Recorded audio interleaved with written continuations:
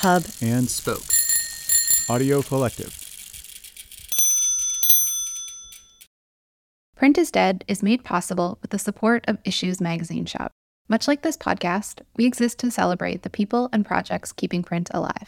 We sell a mix of independent and commercial titles from around the world, shipping globally from our retail shop in Toronto, Canada. Visit us online at issuesmagshop.com. When I started out, you turned to magazines and papers and books for the photos. That was it. And it's just completely different. You know, people have seen hundreds and hundreds of pictures every day. So where is our place in that?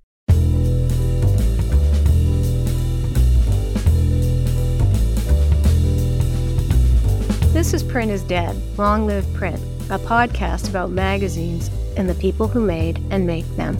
I'm Deborah Bishop. I'm George Gendron. I'm Patrick Mitchell. Kathy Ryan's career journey began in Bound Brook, New Jersey, at St. Joseph's Catholic School. Her third grade teacher, Sister Mary William, had a thing for great works of art. And, as it turns out, so did Ryan. I got it. I so got it. Looking at the pictures and just understanding, I don't know, it was like, wow, I get it. That understanding of the power of the visual led Ryan to focus on art in college, on lithography and printmaking. But the solemn life of an artist wasn't for her. She hated being alone all day. She loved working with people. She wanted to be part of a team. Kathy Ryan was made for magazines. After starting her career at Sigma, the renowned French photo agency, Ryan was hired away by the New York Times Magazine in 1985. She had found her team. In her tenure at the Times, she has collaborated with all the bold-faced names. Jake Silverstein and Gail Bickler, the current editor and creative director, as well as Adam Moss, Rem Duplessis, Janet Froelich, Peter Howe, Diana LaGuardia, Gerald Maserati, Ken Kendrick, and Jack Rosenthal. And between and among them, they've won all the awards and created one of the world's truly great magazines. Recently, Ryan's work at the Times took a new turn. Inspired by her collaborations with the most gifted photographers in the business, Ryan started making a few pictures of her own. She had always been mesmerized by the way the light hit the Renzo Piano-designed Times headquarters. But on this particularly sunny morning, Ryan pulled out her phone and snapped a picture. Then she took another and another. She started seeing pictures everywhere. Portraits, abstracts, whatever caught her eye. Encouraged by friends and colleagues, she posted them on Instagram with the hashtag #OfficeRomance. After a career of looking at pictures, she is now making them. And that led to her glorious book, Office Romance, published by Aperture in 2014. We talked to Ryan about her passion for the art of work, about the thrill of discovering incredible talent in unexpected places, and about the responsibility that comes with sending photojournalists into harm's way. I'm going to dive right into here with a question that I shared with you before, and that is that the vast majority of people involved in, certainly in print media, never really understand or understood what a photo editor really does. And I think people really don't understand, especially in this day and age, what the job really entails. And so I'm wondering if you were standing up in front of, let's say, a class of young would-be photojournalists and videographers, how would you answer the question, what is the director of photography for the New York Times Magazine? What do you do? Well, I work with a team of photo editors. We're a small team, and the job is basically to conceptualize and figure out the photographic approach for each of the stories coming up. So we do, coming up with ideas and assigning photography to accompany text-driven pieces. And that's the majority of what we do at the New York Times Magazine. But we also initiate ideas for photo essays where it comes from either a photo editor or a photographer. And we pitch those ideas in the same way a story editor would. So the photo editor's job is basically, the director of photography, my job is to work with that team, look at the stories that are coming up, and as fast as they're going onto the schedule or being assigned to writers or being assigned to photographers, we make it happen. So in some cases, that might mean it's a writer-driven piece, and the main thing I do is, with the team, figure out what's the best approach. Do we want to approach it in a documentary fashion, send a photojournalist? Do we want to approach it as a studio portraiture? Is this a story that calls for conceptual photography where we come up with an idea and create it in studio, whether that's still life or something where we build sets?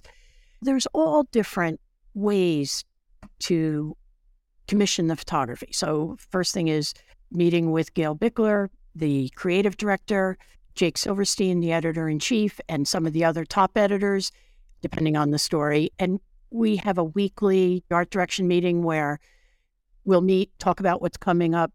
Jake will give us an idea and what this photography or the art, sometimes it's illustration, needs to accomplish. So most of the time, we're making the photography happen at the same time the piece is being written. Sometimes we have the manuscript first, but we're often simultaneously figuring out what we'll do for the photography. We cover all sorts of subjects, more so than almost any magazine. Our range is very broad, from the big international reported pieces to the way we live now features to the cultural stories. So we kind of cover it all, which of course makes it the most exciting job on the planet, because one minute we're producing a big shindig in Hollywood, and the next minute we're doing something far more serious, figuring out how to cover the invasion in Ukraine. Then, of course, the most important decision you make is who's the best photographer for the assignment. And then figuring out the cover is its own thing. So a lot of my time and Gail's and Jake's and our teams, it's spent figuring out what we should try to do for the cover. And right away, is it photography? Is it illustration? Is it photo illustration? Do we think this is a story that we want to go documentary? So that gives you some idea. The other day I was talking with Jake and he said something I thought really made sense. He said, basically we do three things. One is artistic, obviously. One is the expression of ideas. And then the third is deadlines. It's a weekly. And I cannot stress enough that it's always at an accelerated pace. So just about everything we do is full throttle, meaning as fast as we're assigning one thing, we're thinking about the next one. We're trying to get it lined up. I'm curious. You talked about the cover. You have one luxury that the rest of us in the mainstream magazine industry have never had, which is you don't have to worry about newsstand sales. And I think that's really liberating. And I'm curious about your response to that. So how do you think about the cover? What's the role of the cover within the Sunday paper? I think the role of the cover is to stand out. So when somebody opens up their Sunday paper, their bundle, you want the cover to call attention to the stories inside, to the cover story. So I think of it first and foremost to get people into the magazine. We're very aware of how fortunate we are that we don't have to compete on the newsstand. That has always been a gift because it just means there's a freedom. The decisions can be made in terms of what's the best artistic approach, and Jake is a big believer in that. What does that mean? Maybe it means we can do something a little bit more obscure, less direct. Sometimes we have a chance to play around with maybe more poetic imagery that wouldn't stand out on a newsstand, but it's a really thoughtful, beautiful picture. Many of the conversations that we have between me and Gail and our design and photo teams have a lot to do with that. What works as a cover image is often different. But then again, our covers vary widely. There's not a look to them because 1 week it's our great performers portfolio we do once a year, pegged to the Oscars, and then another week it might be pure documentary photojournalism. Right. We have a tremendous variety, and we try to shift according to the needs of a particular story. I'm assuming that you must be willing to take certain kinds of risks with your cover. Can you think of a recent one where you and your team felt, okay, this is a risk, but this is a risk worth taking? Yes, and you have to take risks.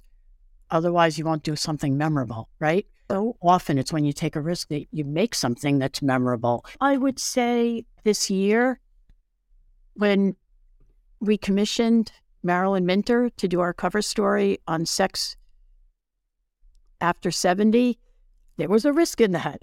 And it was exciting. It was thrilling. Who knows what's going to happen? Anytime you assign an artist like Marilyn Minter, who spends her time making her own artwork, marching to her own beat, coming up with her own thing she wants to do, it's a little bit of a different outing than when you're working with a magazine photographer who completely understands the rhythms, but it was so a risk worth taking. Why? The subject itself is interesting. I think the headline was The Joys and Challenges of Sex After 70. And she's a terrific artist who it's her territory. For years, she's been making work early on. Feminists thought it was pornographic, but she always believed in a very liberated, free-spirited approach to sexuality and her artwork. And I knew already from having worked with her before that she could rise to the occasion. She totally would. She's both the free-spirited, no holds barred, do her own thing artist and that you want, the rebel, as it were. And she's also understands the New York Times. Like, I just going into it, that was the feeling. And that was when we had a lot of fun. David Karthus was the photo editor on the project, and he produced the whole thing, which basically meant casting. So we worked doing the casting of the people of a certain age, which was its own challenge. And then it was a couple days in the studio in New York with Marilyn. And there was a risk. Who knows? Not only are we working with this artist, we're working with people who are semi-nude. They're in lingerie. And on the other hand, it was a high-impact cover. And I got a kick out of it because when you look at the comments, there were people who loved it, and people who hated it. And that's an interesting place to be. How often do you do that with a magazine cover? So it got a strong response. That's the best. And that's the best, right? You know that from what you were just talking about. So if you can take a risk like that, but of course you have to, especially at the New York Times, you have to do it in an intelligent way. With this subject, it seemed like we could take that kind of risk. If we're covering an extremely important, of the moment political story, that's not a moment when you're going to go and do something artsy, highly creative, risky, right? Because there's certain other criteria we have to meet that the cover needs to accomplish. And journalistically, it goes into a different zone. But we're lucky enough that sometimes after years of doing this, I have a sense of where there's some latitude. And obviously working with Jake and Gail and the teams is this one where we can do something fun. Every year we do a Voyages photo issue, usually in the fall. And this year, the theme for it was animals. And it was an idea that Amy Kellner, one of our picture editors, had. She had been pitching doing animals for years, basically. And this was the year it got the green light. And this is always, for us, particularly exciting because the photo team gets to drive it to a large extent. And we started figuring out ideas along with story editors. And one of the ideas that Sam Anderson, one of the writers, pitched was the Icelandic ponies. They had these funny small horses in Iceland that people love. And so that was one of the 5 or 6 photo essays that we commissioned.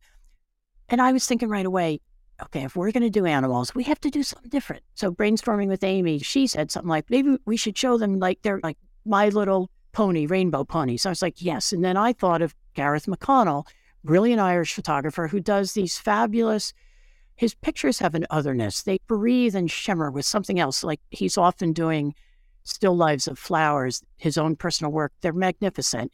And there's a shimmer to it and the color comes out of darkness. Anyway, I could just imagine if we took him to those horses, he would do something magical. In other words, it's a way of saying his vision sees the magical and transcendent in the world.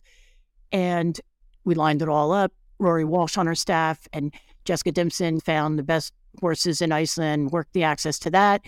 And then we worked with them to black out the whole stable. So anyway, Gareth did brilliant pictures. And one of his photos was ultimately the cover. And it was this fabulous multicolored horse, slightly out of focus, coming out of darkness. That's when I think we're at our best, where it's unexpected because instead of just seeing the beautiful natural horse, we had a wonderful back and forth. I just felt like, hey, this is a chance we can transform it into something. So we love to do that if we can do it. It's interesting listening to you talk because one of the things that people have said about the magazine, and you in particular, is that you seem to challenge the boundary between photojournalism and fine art in a way that I'm not sure magazines have very often. I think that's right. It was something I picked up on early in my career, and I got very excited by that because it allows the magazine to look different, do something unexpected. Artists sometimes tap into something. In portraiture, it's an undercurrent of what somebody's psychological being is. They sometimes have that, what I think of as a sixth sense, as do sometimes photojournalists. Like sometimes an artist has developed a universe of imagery that works for us And that's what's fun about it, just knowing that. And then sometimes you can do the reverse, where you take someone, pure documentary, and years ago I had Paolo Pellegrin do the Great Performance Portfolio, all documentary, behind the scenes with the actors, and that was just great because he would not normally be doing that. So he goes in there with a whole other frame of reference. The tricky thing is there's certain stories that it works. Like you would not do that with a major conflict story, obviously, or a major issue-oriented story. Those are the moments when we would be talking about something entirely different, where you have to work with seasoned pros who know how to navigate that kind of heart-wrenching, difficult, dangerous story and make quick decisions in the field, obviously have vision. It all starts with clearly somebody having the ability to compose the chaos of the world within the frame, the ability to see light, because photography is always about light. I do have a question that builds right off of what you were just saying. And in fact, I was going to use Paolo as one of several examples. It's the old Susan Sontag question. There's work that he's done, I think in his case, it was particularly about immigrants, and work Gary Knight did during the early stages of the Iraq War. And photos, when you saw them, they were beautiful. They looked Renaissance-y, to use an Adam Moss adverb there. And so much so that, do you know Jeff Dyer, the British writer? Yes, I met him, but I don't know him, no. So in his book, Seesaw, he actually has a little mini entry about conflict photography and under certain circumstances, its relationship with Renaissance painting. And he uses one of Gary Knight's photos that can also be very wrenching of a Marine battalion after one of the Marines has been killed in a mortar attack as an example of this, and composition and lighting and tone. And so I'm curious about how you personally, as a director of photography, deal with that, because you've got these photographers who are just absolutely brilliant, and yet they are covering the horror of war, conflict, revolution, now, of course, the Ukraine invasion. Yep. It's the hardest part of the job. And honestly, it's harder as I get older. Somehow when I was younger and sending people into the field, of course, I worried. Just the risk of it. I don't actually, even after all these years of working with Paolo Pellegrin, 20 years, we've worked together on many stories, working with Lindsay Addario. She's extraordinary. She's the most courageous person imaginable. She's just unbelievable. I still don't quite understand that level of courage, other than they're driven. They're both so driven, as are many other great photographers. So if I can have the inner dialogue with myself that they have to do it, I would never call someone who's never gone to cover that kind of story and say, hey, would you go do this? I want to know somebody made that decision already. So Lindsay's going to do it anyway. Paolo's going to do it anyway. It's the title of her book. It's what I do. I can't quite fathom it even after all this time. And then all the visual decision-making that goes on as chaos is unfolding in front of them. When you speak about Renaissance-esque, there's a picture Lindsay made years ago in Afghanistan on assignment for us, where she was on a patrol with the American soldiers, and they were ambushed. And one of them, Sergeant Rugal, was killed. And the picture she made, his comrades, his friends, who are just grief-stricken, it's just happened, are taking his body down the muddy slope there. And she somehow gets into position. It looks like a religious painting. And she doesn't think like that. Lindsay's not someone who's, I think I can fairly say this, looking at classical art constantly to let that inform her thinking. It just came naturally in the way I think a great visual person sees. She's more a narrative storyteller, but it's a haunting picture that went to that next level. It became something else. And then Paolo, I'm not trying to compare, we're just talking about different approaches, overwhelmingly shoots in black and white. That right there is an abstraction. He has chosen that because black and white emphasizes emotion, eliminates unnecessary color.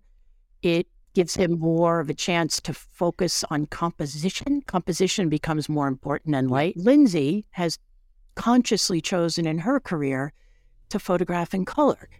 And in her case, she doesn't want the abstraction. And I don't want to make sweeping statements for either of them, but I know them well enough. She wants to see all that reality that color gives you. We'll be right back. Print is Dead is made possible with the support of MagCulture. Read our online journal, listen to our podcast, and visit our shop to discover why we're convinced print is very much alive.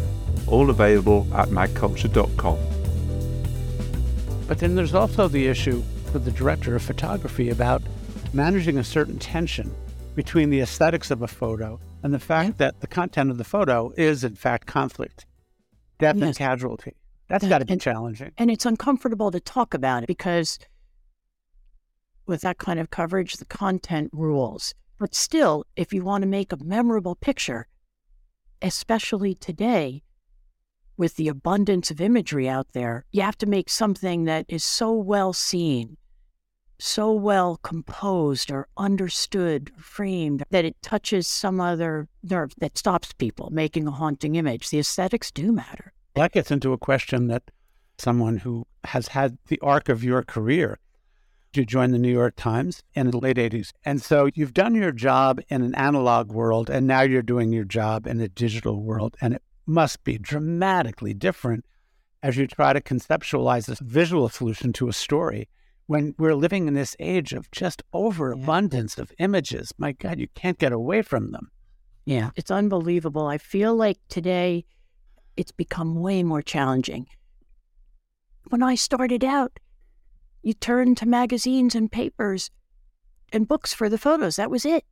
And it's just completely different. You know, people have seen hundreds and hundreds of pictures every day. So where is our place in that? Yeah. And I wish I had answers to some of that. I find it more and more challenging. And then there's also the reality that there's all sorts of creative work being posted on Instagram by non-professionals, like doing some just nifty stuff. It opened up creativity in a lot of people. They couldn't necessarily do a commissioned magazine assignment, but I see all sorts of just interesting creative material. And it's just a different medium also. And that's the other thing. So every year we do an annual The Lives They Lived issue. And it's the last issue of the year. And we do a series of stories about people who died that year. And it's almost always people of renown who are known in some way. Sometimes ultra famous, sometimes not ultra famous, but known in their field or whatever. And this year, a decision was made by Jake to devote the whole issue to children killed by guns. And reason for that was there's been a shift within the past year or two that the highest number of child mortality is related to gun deaths. So we're in a terrible, we all know that, and there's been just the horrendous school shootings. So as we set out to figure out the art for that and the photography, the photo editor working on it, Kristen Geisler, started calling all the families, which was a challenge unto itself because, of course, they were deeply grieving. So in some cases, she's talking to the mother or the aunt of different family members. And we normally in that issue come up with a nice idea, something to commission. The year before, we did the shoes of the people who died, and it was terrific. We had Eric Carle, the children's book illustrator's paint spattered shoes. We had the boots that Lena Hutchins was wearing the day she was shot on the movie set where she was shot inadvertently. And sometimes we've done the empty rooms left behind by the deceased. But I decided, talking with Gail and Kristen and Jake, everybody, that this was a moment we used vernacular photography, that we just illustrated with the images that the family members themselves had, which would basically mean smartphone photography, TikTok videos. So Kristen started pulling in all that material. We were looking at it closely, and it was very challenging. It was emotionally wrenching, as you can imagine. It was one of the most emotionally wrenching things we've done. The subject matter was so sad, and we wanted to do right by these kids. It was emotionally wrenching for readers. Yes, and we knew that people are going to be devastated by it. So then that has another responsibility for us at the magazine that we discussed a lot.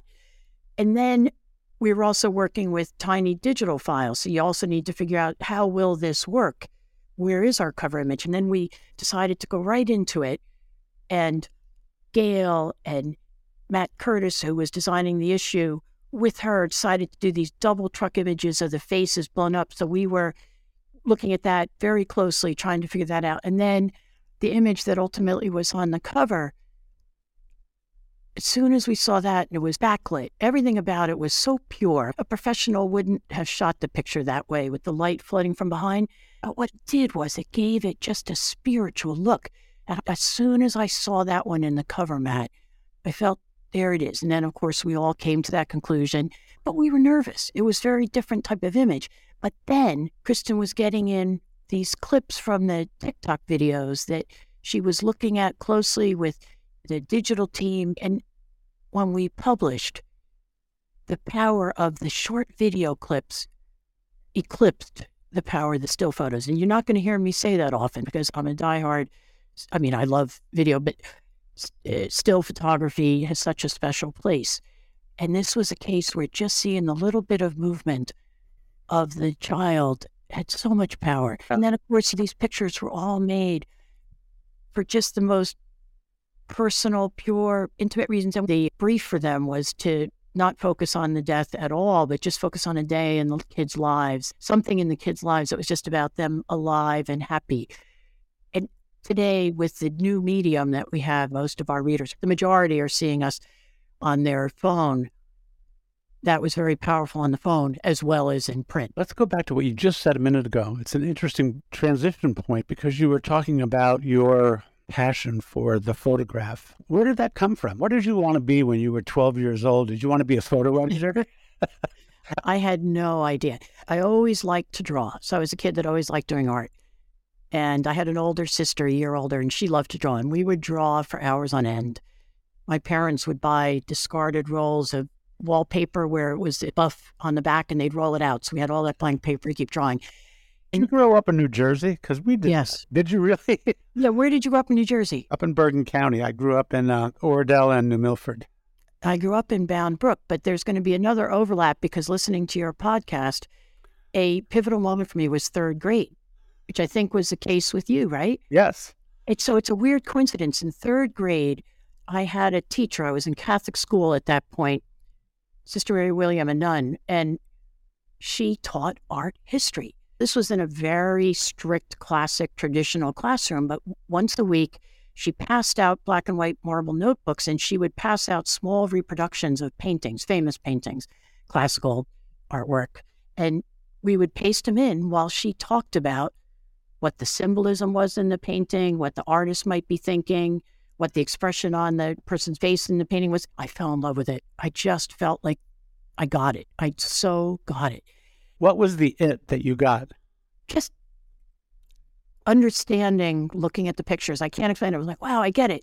Whereas I'll be honest, in music class, I just didn't get it. Couldn't hear the different notes, but it was like I could see it. The power of the visual, yeah. The visual. I could see what she was talking about. When she mentioned an expression, I could see it in the face or something symbolizing something. It just kind of clicked. So throughout early schooling, I was always drawing, painting, taking art. And then at the end of high school, I had an interest also in politics because the Watergate hearings were on. So I went to Rutgers at Douglas College with the idea toward majoring in art or potentially shifting to politics. And then very quickly, I focused on art, but not photography. So my college studies were painting. I did lithography. I did a lot of printmaking, but never photography. And then when I got out of school, I realized very quickly after working for hours in the studio for several months, I don't like being alone all day. I love working with people. It's my nature. I wanted to work with the team. And a friend of mine told me about an opening in a photo agency. It was called Sigma, as you know, one of the big photo news agencies in that era, Sigma, Gamma, SEPA, Magnum. And they needed a librarian to file. Remember, this was the days of slides, negatives, prints. There were no digital images, so everything existed as a physical object. And they had 30 or 35 photographers all over the world that would send the work to the Paris bureau where they would process it all. They had the lab there and then ship it to us in New York. And I got hired as a librarian, so I would just figure it out, stamp the slides, where to file them. And I graduated to doing photo editing for the New York Times Magazine when they would call and say, we're doing a story on Iran. And I would put together a package for them of slides and prints related to that subject. And then ultimately, when there was an opening, I applied. They knew about working with me because in those days, they used more existing photography and less commission. So they were often calling Sigma. And initially, I was doing a lot of painting at night, and then the more I worked in the field, I just fell more and more in love with photography. And it made sense because there's something realer about photography. Like I often love when photography, as we were saying, goes to a more abstract, playful place, but I do like real. And sometimes I laugh looking back when I was telling you about rolling out the wallpaper and my sister Maureen and I drawing. She would always want to draw the World's Fair, and I always wanted to draw shopping at the supermarket because I knew shopping at the supermarket, what it looked like. My mother would take us. I like to draw what I saw. And I sometimes think that New York Times is a perfect place because in documentary, we're telling real stories. It all comes together right now. Everything you've accomplished, everything you are today, Kathy Ryan, you owe to a Catholic nun. I know, right? It's funny how you get influenced. I know. Yeah. That's another podcast. Yeah, it's another podcast. But you are so obviously both passionate about photography and immersed in a world of the weekly, which is just so demanding. What do you do when you're not working? Do you go to photo shows? I look at a lot of art, obviously photo shows, but just in the past month or two, the stuff that had a big impact on me was at the Guggenheim. There's an amazing doubleheader right now. The Alex Katz exhibition of his paintings, which is a long lifetime of paintings, and you watch the trajectory, is fantastic. And so for me to go see that opens up my mind in terms of photography. And they paired it with a big show of Nick Cave's work, which is very sculptural. Yeah. So you got the minimalism of Katz and the spareness of it. And then you've got the maximalism of Cave and the political underpinnings. He's taking on a whole other world of importance in what he's trying to say in his work. And then first show I raced to go see was the Big Hopper show at the Whitney, which of course is a crowd pleaser. He's over and over and over inspiring because what did he paint? He painted light. He painted the loneliness of humans navigating the world, and photography again and again, even in what I do as a weekly magazine picture editor, is about light, how the photographers see light and have to think about people. And Aperture has had so many exhibitions in the past that were huge eye-openers and just deeply inspiring. The show that they did a couple years ago, Antoine Sargent curated, and there was a book, The New Black Vanguard. Brilliant, brilliant, brilliant show. And walking through that, I immediately was introduced to the work of photographers I didn't know, as well as it reinforced my appreciation of others. And one of the people in that show, Ariel Bob Willis, I was just blown away, early 20s. Brilliant work where she sees color like nobody else, and she has the human figure move in space in a way that was unique and different. That's not easy to do. And even her styling of the pictures, she's since done 2 different special music issues for us. So sometimes it's directly related to my role as a photo editor at the magazine. 6 years ago, I saw a show of SALT, a high school after-school photography program, and I went to their end-of-the-year exhibition and saw amazing work by a photographer named Mamadi Doumbouya, at that point maybe barely 20 years old. And we just fell in love with it, and he's been working with us since. And then when we decided to do the David Marchese talk column, we decided let's have one photographer, one vision. Now, sometimes it's illustrated because it's geographically not possible, but we've had Mamadi doing it since the start, and he has a very distinctive look, uniquely his. So going to exhibits and seeing that just constantly, there's things to be discovered, and then great legendary painters where it just reinforces the quality of you're seeing. Like, that's what I feel like. You know how some people go to exercise? I'm not too good on the exercise count other than the walking through museums. I go to exercise my brain. So I constantly regret that I don't work out in a different way, but I feel like I work out my eyeballs a lot. We'll be right back. Print is Dead is made possible by the support of the Society of Publication Designers. The SPD powers the future of visual storytelling, setting the standard for editorial excellence and shaping the future of visual culture. For more information, visit spd.org. That's good enough. You can identify with that. I do want to pick up on your discussion about young artists, young photographers in a minute. But before we do, selfishly, I have to get you to talk about Office Romance, your book, which I have and I love, and I know lots of other people who have it, and everybody who has it, they just love to hold it. Form factor, first of all, is great, and it inspires people to think about looking at the world around them, their house, the light around them in a completely different way. And I'd love to know, at what point did you stop thinking about taking pictures of the new Times offices designed by Renzo Piano and posting them on Instagram and start thinking about it as a potential book? And did that change your picture taking when you started to think, oh, this could be a book now? That's a very good question. And yes, I'll tell you why. So I started making the pictures just for pleasure. Literally, I don't know. I saw that bolt of light on the stairs one day, and you got the phone in your pocket, right? So it's right there, the camera's in your pocket. And I took it out and I made a picture, and it just felt so good. And then I made another and I made another. And I was doing them at top speed in between. Magazine is a frantic, kind of frenzied place. We're constant deadlines. There's something deeply stopping for a few seconds. In the same way somebody might have gone to get a cup of coffee in a cafeteria, I would just stop, make some pictures, take one of my coworkers, colleagues with me, friends. And I don't know, it was like a moment of respite and almost meditative. And part of the reason why, and honestly, all the credit goes to Renzo Piano. So the building, the New York Times building, designed by Renzo Piano, has unbelievable light. Why does it have unbelievable light? It has clear glass windows. Almost no skyscrapers that get built today have clear glass windows. They all have to meet the environmental codes, the green glass, the gray glass. You see it. It looks like what he calls eyeglasses. He didn't want to do sunglasses. He didn't want to do that. So he came up with the idea of the horizontal white ceramic rods that sheathe the whole building. And by doing that, he managed to meet the needs in terms of heat and light. The bars cut that down so that we're within architectural regulations. Well, it creates unbelievably cinematic light, like film noirish light. And it just kept calling to me. It was constantly calling out to me. It was literally like a siren's call. I'd see the light out of the corner of my eye, and it was like, oh my God, I got to photograph that. So it's also been often just heartbreaking because for every time I've been able to do it, I've missed a bunch just due to what I do in my job. And then somebody introduced me to Instagram, and I just was like, oh my God. So you start posting. When we first started posting, you'd be ecstatic if you got 50 followers. Oh my God, do you believe this? At first it was just our friends. Like we were in that early. The whole thing seemed magical. And then people write nice comments, and that was helpful because I don't think I would have had the guts. I know that sounds weird for me to say that, but to put them out there, but then they were getting good feedback. And then I began to realize, wait a minute, I've got a subject here. I just thought I'm going to call them #OfficeRomance. I wasn't planning to do it necessarily as a series, but then it was becoming obvious. It's a newsworthy building in Times Square in New York City, greatest city in the world.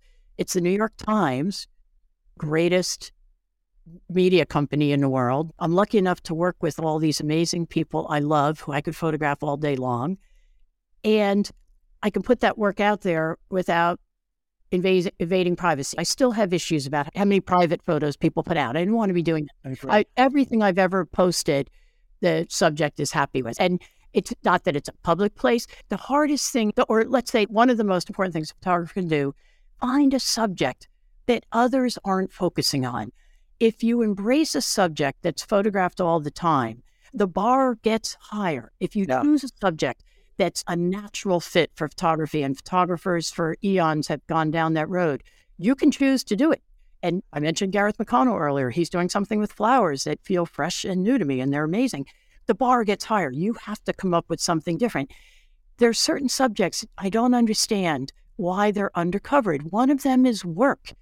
When you think about it, most people end up retiring from their jobs, not counting photo people like us, theme people, but most people, and maybe not today now that everybody's got a phone, but even people with phones in their pocket, they don't have pictures of themselves at work.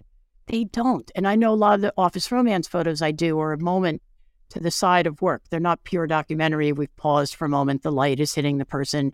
They're bathing in it. It just makes me sad. My father was a carpenter and a construction worker. I have no pictures of him at work. Do you know what I'd give to see one picture of him on the job? Just to see it. And so I just liked the idea that if more open territory. There's an extraordinary body of work on office life by Lars Thunborg, the great Swedish photographer who died about 5 or 6 years ago. Extraordinary. They're witty, they're funny, they're sad, they're poignant, they're everything. He touches a chord that works incredible, but not that many bodies of work. In office, I don't have to compete. There are far better photographers out there than me. Far better, of course. We know that. So at least I'm just doing something fun. Like, again, it's mostly thanks to the light. And of course, Manhattan has unbelievable light because we're between two rivers. So the light reflecting off the rivers, and that gets absorbed into the Times building. And people forget that about Manhattan. They forget that, right? They forget just how it's clear and it's cold, hard, crisp light at certain times of the year. January, February, it's amazing. And it was breaking my heart during the pandemic, besides all the sadness with the pandemic, that I couldn't be up in the building for a long time. It was very hard for me. But you asked how Office Romance got to be a book. At a certain point, I started, probably like all photographers, printing them out, looking at them, thinking, oh, this would be a great book. And I wanted just to do a small book. And I showed them to Chris Boot, who was the director at Aperture at the time. And I had worked with him in the past on things. And I showed it and I asked if he'd be interested. And he said yes, right then and there. And we did it quickly. When it's a small, inexpensive book. And it was literally pure pleasure. There was no stress. Now, the hard part comes. As all photographers know, the more you do this, the more you're raising a bar for yourself. And now I want to do a second book.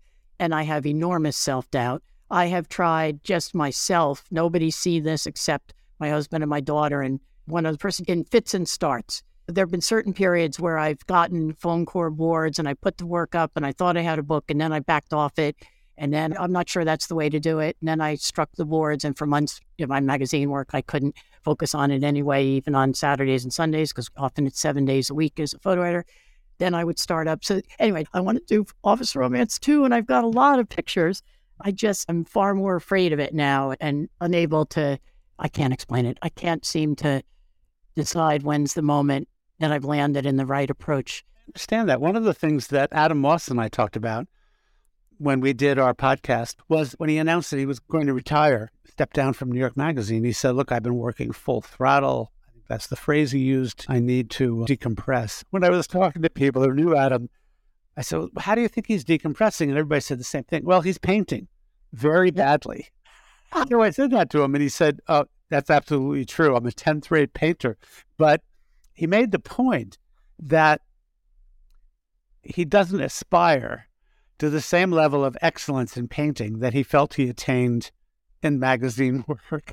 Okay. And as a result of that, he just loves the process of painting for its own thing. And I understand what you're saying, because suddenly think of it as an accidental project, right? Office Romance #1. It evolves organically. You're doing it for yourself. You're posting it on Instagram. You have conversations back and forth, the dialogue. Suddenly it becomes a book, and now it's a book with a capital B. I know. Then it's something else. And a photo editor, and you're working with some of the best photographers in the world. You better be good. I hear you. But again, it was one of the joys of iPhone photography. It removed some of that burden of it better be good. Do I want it to be good? Of course. I work hard. You'd be amazed how many frames I'll shoot of one thing, trying to get it exactly, precisely how I want it to look. I know what you mean. They're not running around with a Hasselblad. Yeah, but then, I don't know, there was something so informal about it. I was never afraid putting them out there. Can't explain it. I just posted them, and if you like them, great. If you don't, it removes a little bit of that pressure. So I was able to organically go into it in a kind of fearless, this is just fun. And I love this building. I love the people I work with. And I'm grateful. At one point, after I'd been doing Office Romance for quite a while, and even after the book was published, Jake said to me, we were undergoing a bit of a redesign. He said, I want to do something different. On the contributors page, I'd like to have a portrait of the contributor each week, usually a writer, sometimes a photographer, sometimes an illustrator. And he said, I'd like you to do it in the Office Romance style. And first I was like, Jake, you're crazy, because that's now an assignment. Like, I just thought, oh, that's the craziest idea. I was terrified of that. I'm like, I don't know if I can rise to that occasion. But I took the challenge, and it was great. I loved it. I got to meet writers I might not meet in person otherwise. Although it also taught me, as a photo editor, I understand the photographic process so much more now, having done that. What happens between photographer and subject, the role of power, the photographer versus the subject, the importance of eye contact. Now that I do the other contributor photos, it opened up my mind and really taught me a couple things that have helped in the assigning. So I was grateful to Jake. It was a gigantic new challenge and trying to cram that in with everything I was doing. And I'm grateful now I have those pictures. That's the other thing in photography. If you put the energy in it, then you got the pictures. Have you gotten a call from Apple yet? What about? Well, if Steve Jobs or Johnny Ive were still there, they'd be on the phone with you right now saying, we got to figure out how to collaborate here. Well, I got my good friend Rem Duplessis there, and Stacey Baker, brilliant Stacey Baker, who was one of our photo editors, and Najib Al-Gadban, who was one of our great designers, is there, and Marvin Oriana, who worked as a photo editor at the magazine, is there. You've taken a lot of your time, but I have to come back to one thing, which is that you've been talking a lot recently about young photographers, photographer in particular. And yet, on the one hand, we live in this age where everybody has access to all sorts of different platforms and can be inspired to pursue creative projects. And yet, it seems as if younger people coming up wanting to be journalists, writers, editors, photographers, and videographers have a more daunting challenge than ever before. And so I'm curious if you are in front of young students at an art college who are there because they want to hear what you have to say. What advice do you give to younger people who want to pursue a career in photojournalism? What do you say to them? The first thing I would say is follow your heart. Follow what you think is important. Photojournalists have to be opinionated. They have to take a stand. There has to be something that they care deeply about. And you have to have the courage to go for it. Are you talking about subject matter or point of view or all of the above? Now I'm talking more about subject matter. So, for example, Stephanie Sinclair, brilliant photographer, early on started working for the magazine. She did incredible work on child marriage. And she was the first photojournalist, as far as I know, to ring the alarm bell that there's child marriage in so many places in the world, particularly Afghanistan. We're now going back 15 years, whatever. She cared so deeply about that subject that she committed her life to it. She obviously trained and developed her eye. She made remarkable pictures. So a young photographer needs to figure out a photojournalist needs to figure out what do they care about. And then they have to go after it. If you're going to be a photojournalist, you need to actually start to develop something that's yours. And then that leads to other things. Like in the case of Stephanie, then after that, she started talking about genital cutting, that in many cultures in the world, that still happens. So she did an extraordinary photo essay for us on the Brides of Afghanistan. And then she went on and she did photo essay on a cutting ceremony. And then she proposed doing something on underage marriage with the Church of Latter-day Saints in the U.S. And that will take you through your career. So her deep empathy and concern for subjects affecting girls and women, particularly girls in the world, it's like you have to almost be a visual activist. And she actually became an activist. And then earlier this year, when the draft of the Dobbs versus Jackson decision was leaked in May, Jake wanted to do something related to that. And Jessica Dimpson, the deputy director of photography in the magazine, had the idea to do something on the Cleveland Clinic maternal health clinic where pregnant women go who have risky pregnancies. And for years, doctors have had as one of their things they can use in the treatment if there's risk is the possibility of ending the pregnancy, which then suddenly, when the Supreme Court ruled, was no longer the case. And I suggested we use Stephanie, and knowing this lifetime of commitment, she was able to walk into the room with those women under duress, their husbands, their doctor, maybe they've gotten news that's disturbing, like as they're making extremely personal, difficult decisions. She built that. I think for young photojournalists entering as your right to ask, a very difficult field, difficult to make a living and difficult to compete with the abundance of imagery out there. There are subjects that are undercovered, and if they can find one, if there's something they care about, that will fuel them. That will keep them driven in a way. Sort of a cynical follow-up to that question. now that we're in 2023? And is there such a thing as a career in photojournalism now and moving forward? And what does it look like?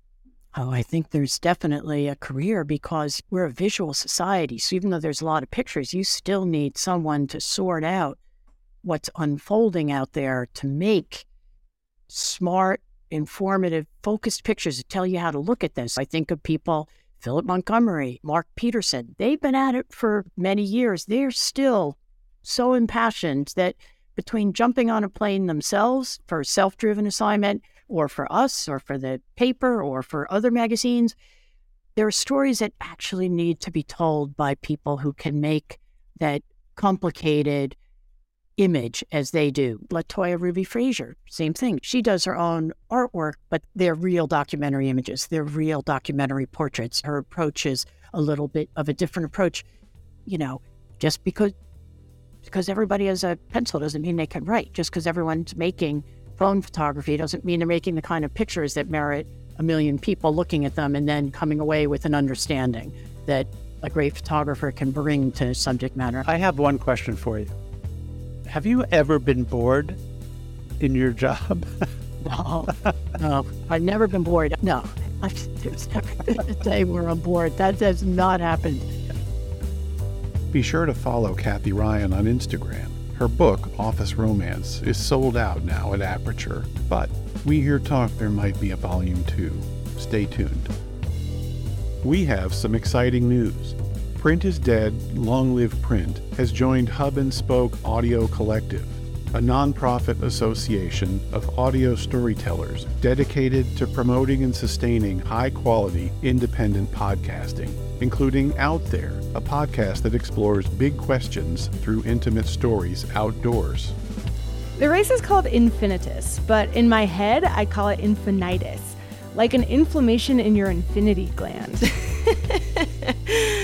That's journalist and runner Jordan Wirfs-Brock, and in this episode, she explains to Out There host Willow Belden why not finishing a 500-mile race through the Green Mountains of Vermont turned out to be one of the best things that ever happened to her. You can hear the whole story at OutTherePodcast.com and learn more about Hub and Spoke at hubspokeaudio.org. If you'd like to connect more deeply with our guests, be sure to visit our website where we have complete transcripts of all our interviews, along with portfolios, archival photos, links, and other great information. Visit longliveprint.co/interviews for more. In other news, we've got swag. Yep, you can get Print is Dead merch on our site at longliveprint.co/shop. All purchases go directly to supporting the podcast. Check back often. We're adding new stuff all the time. And finally, make sure you subscribe to our newsletter by using the form on our homepage. It's the best way to stay up to date on all of the Print is Dead news and to receive advance notice on the latest episodes. Your contributions are the lifeblood of this podcast. Here's how you can support us in this work. 1. Become a sustaining patron by making a monthly donation. Or 2. Make a one-time donation in the amount that works best for you. Visit printisdead.co/support for more information. Print is Dead, Long Live Print is a production of Modus Operandi Design. For more information, visit our website, printisdead.co. Or if you're an optimist, longliveprint.co. Follow us on social media at printisdeadpod. Please give us a like and a review on your favorite podcast app. It really helps. Thanks very much for listening.